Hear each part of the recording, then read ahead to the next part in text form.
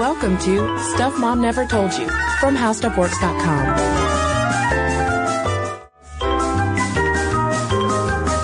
Hey, Molly. Hey, Kristen. I've got a riddle for you. Okay.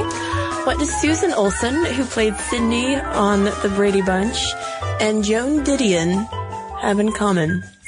Okay, so we've got Cindy Brady, adorable pigtails, and Joan Didion. not as adorable. That's harsh. Author of The Year of Magical Thinking and essay collections from the 1970s. Yep. What do they have in common?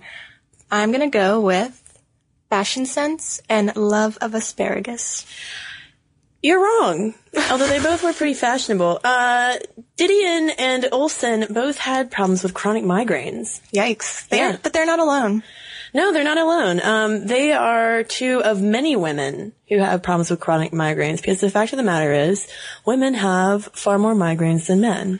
So real quick, before we examine why that might be, let's talk about what a migraine is. Okay. Because I think the first time I had a migraine, for a long time I thought it was some other kind of headache. I thought it was like a sinus headache or something. But to have a migraine, here you gotta have some of these, moderate to severe pain, often described as pounding or throbbing pain, that affects the whole head or shifts from one side of the head. Sensitivity to light, noise, or odors. Yep. Blurred vision. Nausea or vomiting, stomach upset, abdominal pain, loss of appetite, sensations of being very warm or cold, paleness, fatigue, dizziness, fever, and you might have an aura, which is bright flashing dots or lights that appear to you. And this list of symptoms, courtesy of WebMD, which also notes that no migraine is really ever the same from person to person. Yeah. I always had pain in my teeth when I had a migraine. Really? Yeah. The few migraines that I've had were always preceded by auras. So you were an aura sufferer. I was an aura sufferer. And I think one thing also about migraines is that if you haven't had a migraine, you cannot understand or relate to what it is. Oh, no. I remember when I had my first one, I was trying to describe it to the coworker of mine. She, gave me a hug when she realized that, someone else understood what she was going through. Well, maybe she gave you a hug, too, because you are a fellow woman who's had migraine problems. 17% of women, according to the Mayo Clinic, have migraine pain, while only 6% of men do. So it begs the question, why do women have more migraines than men? Well, maybe first we should talk about triggers. Okay, just environmental triggers that might cause migraines. We've got things like stress, bright lights, weird smells, changes in season, medication, alcohol, aged cheese. I mean, pretty much anything, it seems like, can bring on a migraine. Yeah, it's actually kind of frustrating because some of these things you really just can't avoid. So it doesn't seem like the triggers would really be gender specific. I mean, men and women both encounter aged cheese and alcohol at some point. But what you do have to remember is that people might respond to triggers in different ways. Let's say there's a cup of coffee and it has this caffeine that might trigger a migraine. It's probably going to hit you a little harder as a woman than it's going to hit a man just because men are bigger. I mean, that's one thought. Maybe just these triggers affect people differently. We also have to take family history into account. For instance, identical twins are more likely to have both of them to have migraines than fraternal twins. The closer you are to a family member who has migraines, the more likely you are to have migraines. Like my mom had terrible migraines, I remember, when I was growing up. And so, I have migraines, and I know that at least one of my sisters also suffers from migraines sometimes. So the fact that you knew that this family history was there probably led you to understanding what was going on when you've had your first migraine.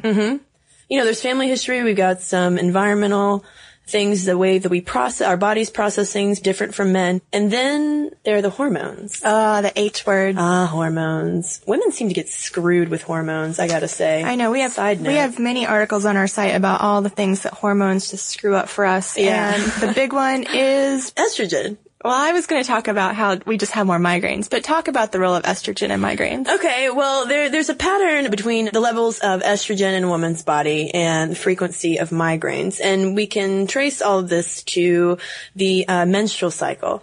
Whenever our periods come, right before or during our periods, our estrogen levels drop. And it's also during those times that estrogen levels drop, migraine levels rise. So the more estrogen that we have surging through our blood means the fewer migraines that we have. And if you want like some backup for this, up until the time that girls go through puberty, they have the same number of migraines as boys. Mm-hmm. You know, if you are a childhood sufferer of migraines, it's all about the same until you hit puberty. Yeah, and as many as 60 to 70% of women who get migraines report that their monthly cycle is related to when they get migraines. So when that, that estrogen level drops, then the headaches come. So if you're on, let's say, a hormonal contraceptive as your form of birth control, that might be helping it because it's getting your hormones a little bit more level, or it can even worsen it. Yeah. But the positive side is that, it can be one of the things that you work with your doctor to kind of regulate so that you can find a form of birth control that both relieves the migraines and serves as an effective contraceptive. Yeah. And then there's also a chance that it could be triggered by an underlying central nervous system disorder. And basically, when that happens, this disorder would cause a release of neuropeptides or brain chemicals, which would excite your brain too much and then cause migraines. So those could be a couple of other underlying reasons for it. But I think some of the newest research to come out about migraines and why we get them has to do with something called cortical spreading depression, or CSD. And CSD is sort of a fancy term for brain excitability, or a literal brainstorm, if you will. Yeah, it's like your brain there's just too much going on in your brain. Mm-hmm. And maybe that's why women have more migraines. They just have busier brains. No, Molly, that's not true. Cortical spreading depression happens when you've got these series of waves of activity that move across your cortex, or the outer layer of your brain. And when these waves occur, first you have a lot of rapid neuron firing, okay? And that causes your brain to get more excited. It increases the blood pressure and the blood flow to your brain because all those neurons are firing. And then after that, there's a wave of what's called neuron inhibition, when basically the neurons aren't totally dormant, but they're really not, they're not firing as much. And so once that activity sort of slows down in the cortex, that reduces the blood flow. So you have this sort of sudden change in blood pressure in your brain. And that change in pressure is where the headache pain from migraines comes from. Gotcha. So it's like a roller coaster, basically, with drops and then like even parts. Yes. And a study in Science Daily was telling me was that women are just more susceptible to these pressure changes. Right. Women have much lower thresholds for this, about 2 to 3 times lower than men. Yeah. It's just a lot easier for women to experience CSD than men.